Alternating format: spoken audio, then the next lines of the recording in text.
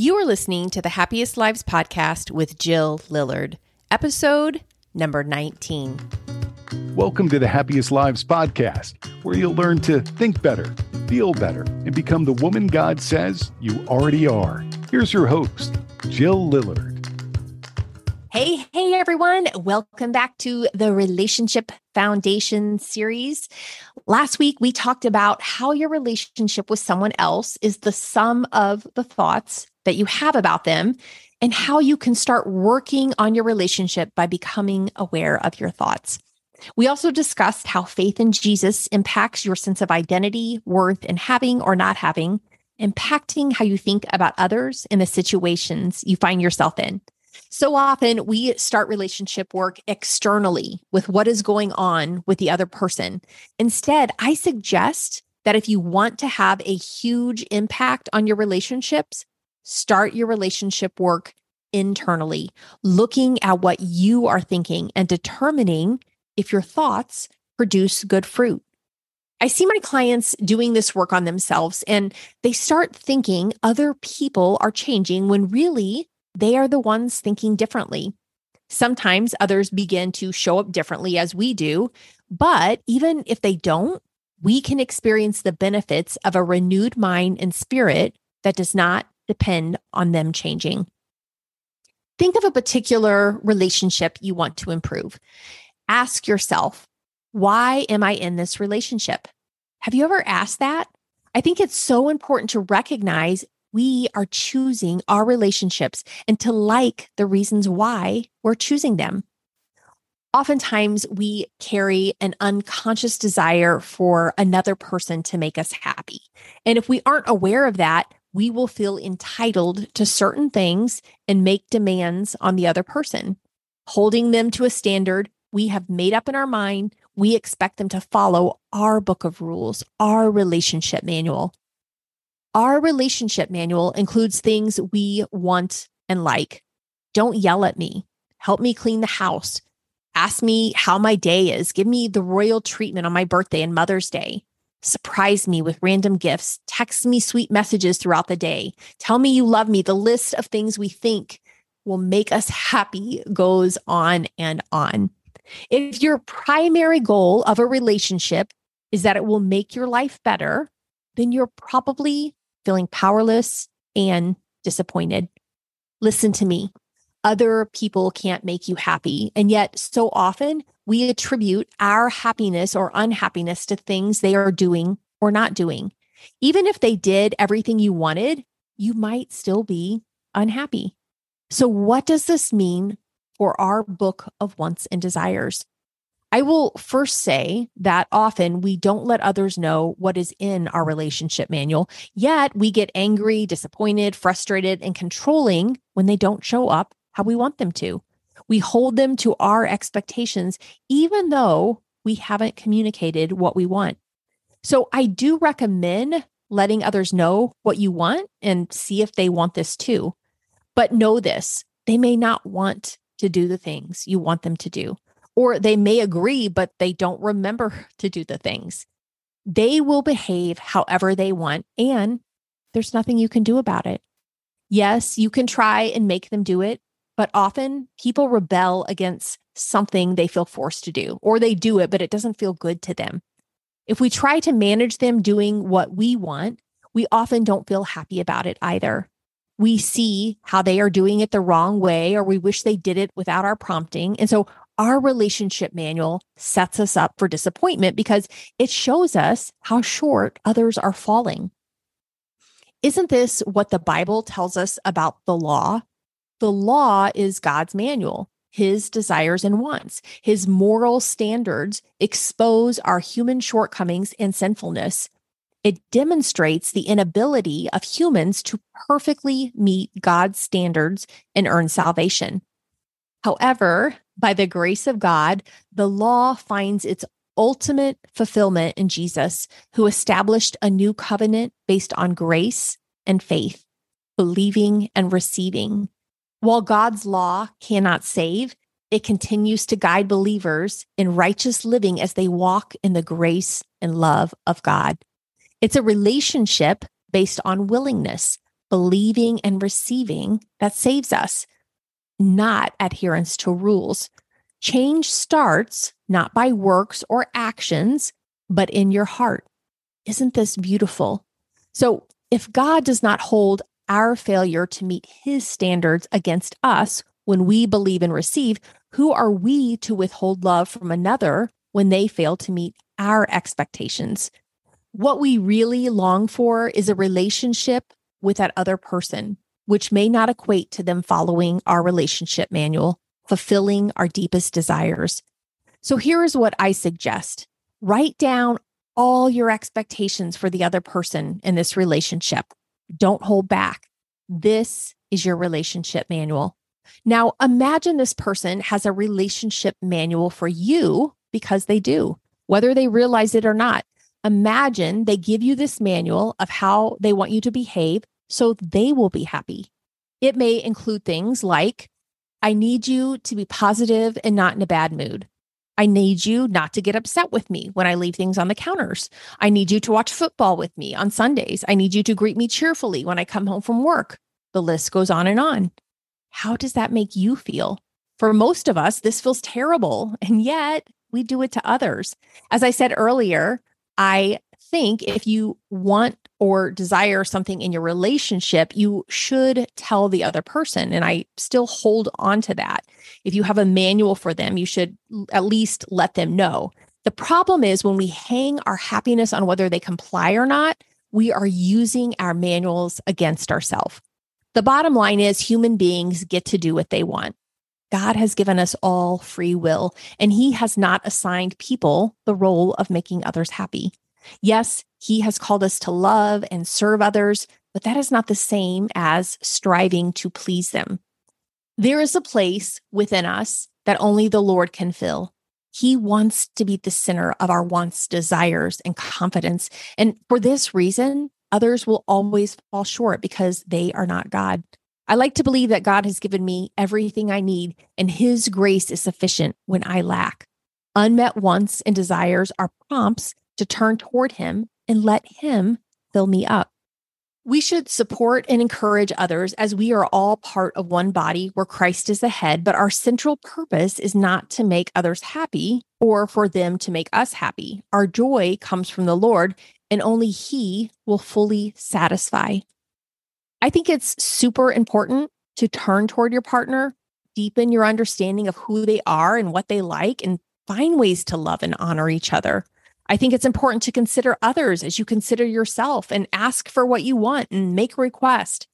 However, as you ask, set the other person free from following your manual. In fact, throw away the manual. Ask without demanding, knowing they can say no. When you stop thinking you have to control them and get them to comply to secure your happiness, you are set free. Most of the suffering in relationships comes from people not behaving how we think they should behave.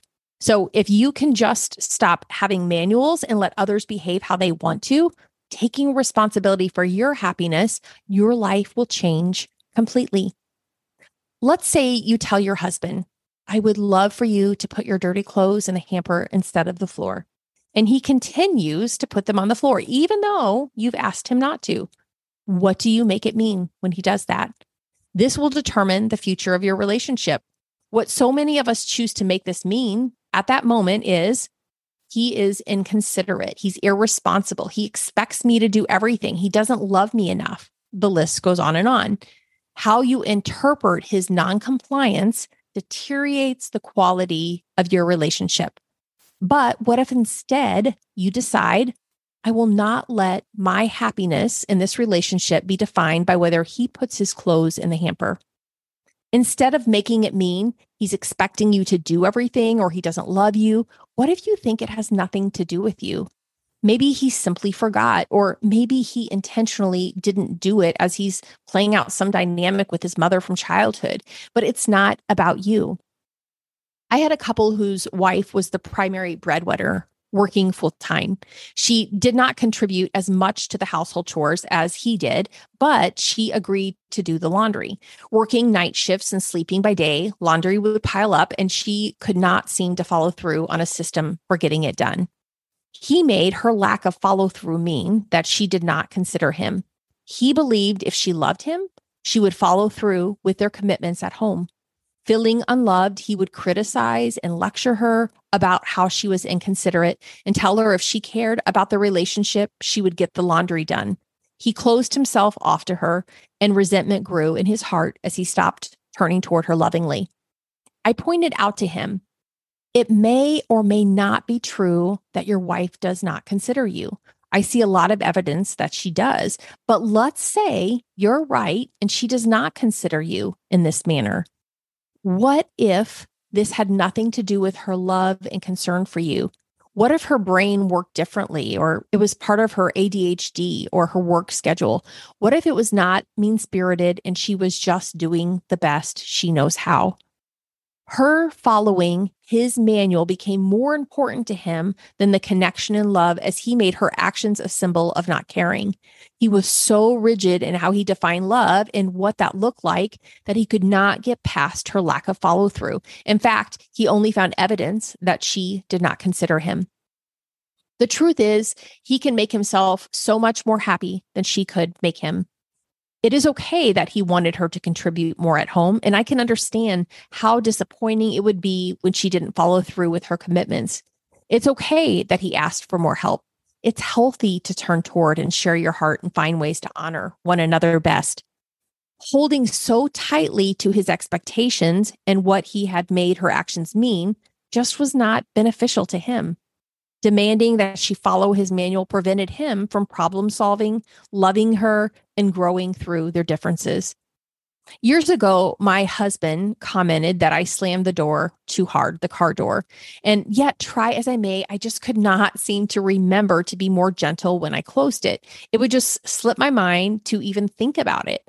So I could tell him, I'll do my best not to slam the door, but sometimes I'm just not going to remember. So what I really want for you is not to get mad at me if I do.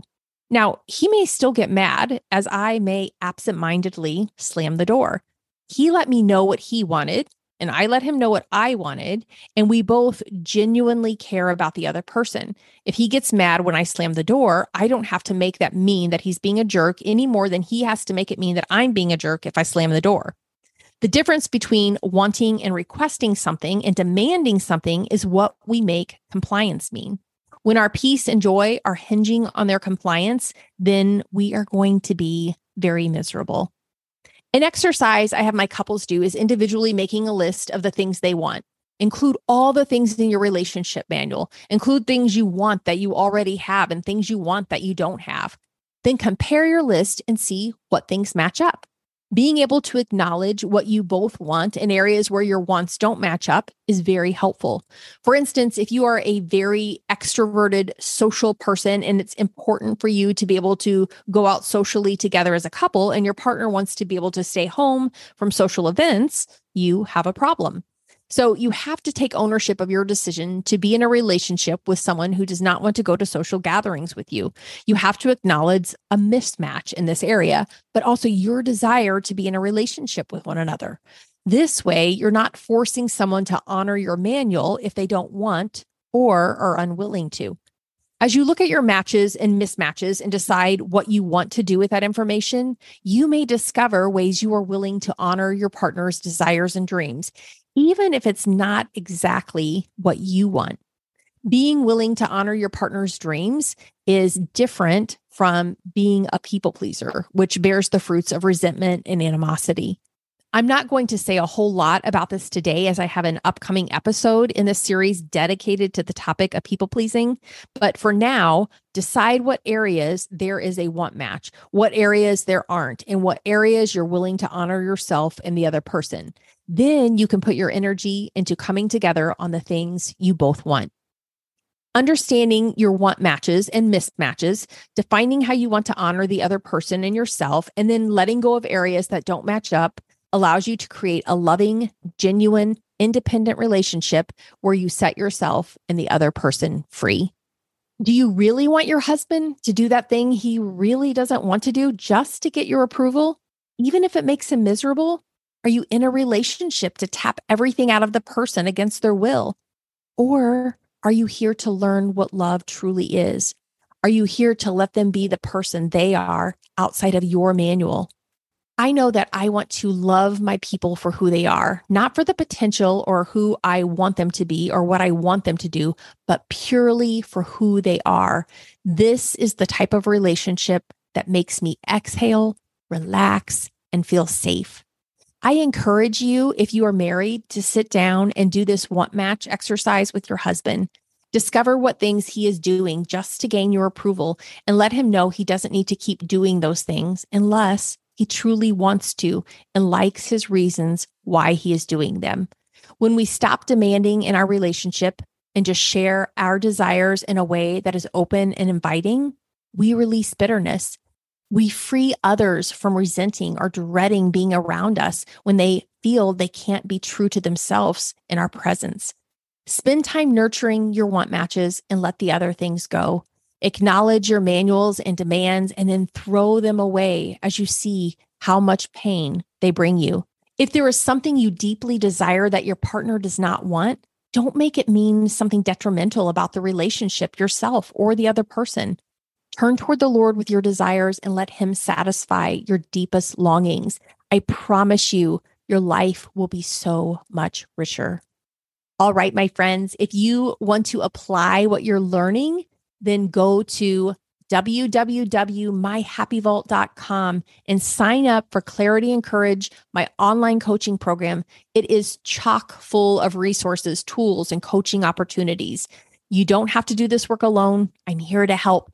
And I want to help you really create change, not just tell you a bunch of interesting things. I want to help you apply what you're learning. So if you aren't in Clarity and Courage, you need to sign up. If you want to try it out, know that you can cancel anytime, but I think you'll want to stay for a while.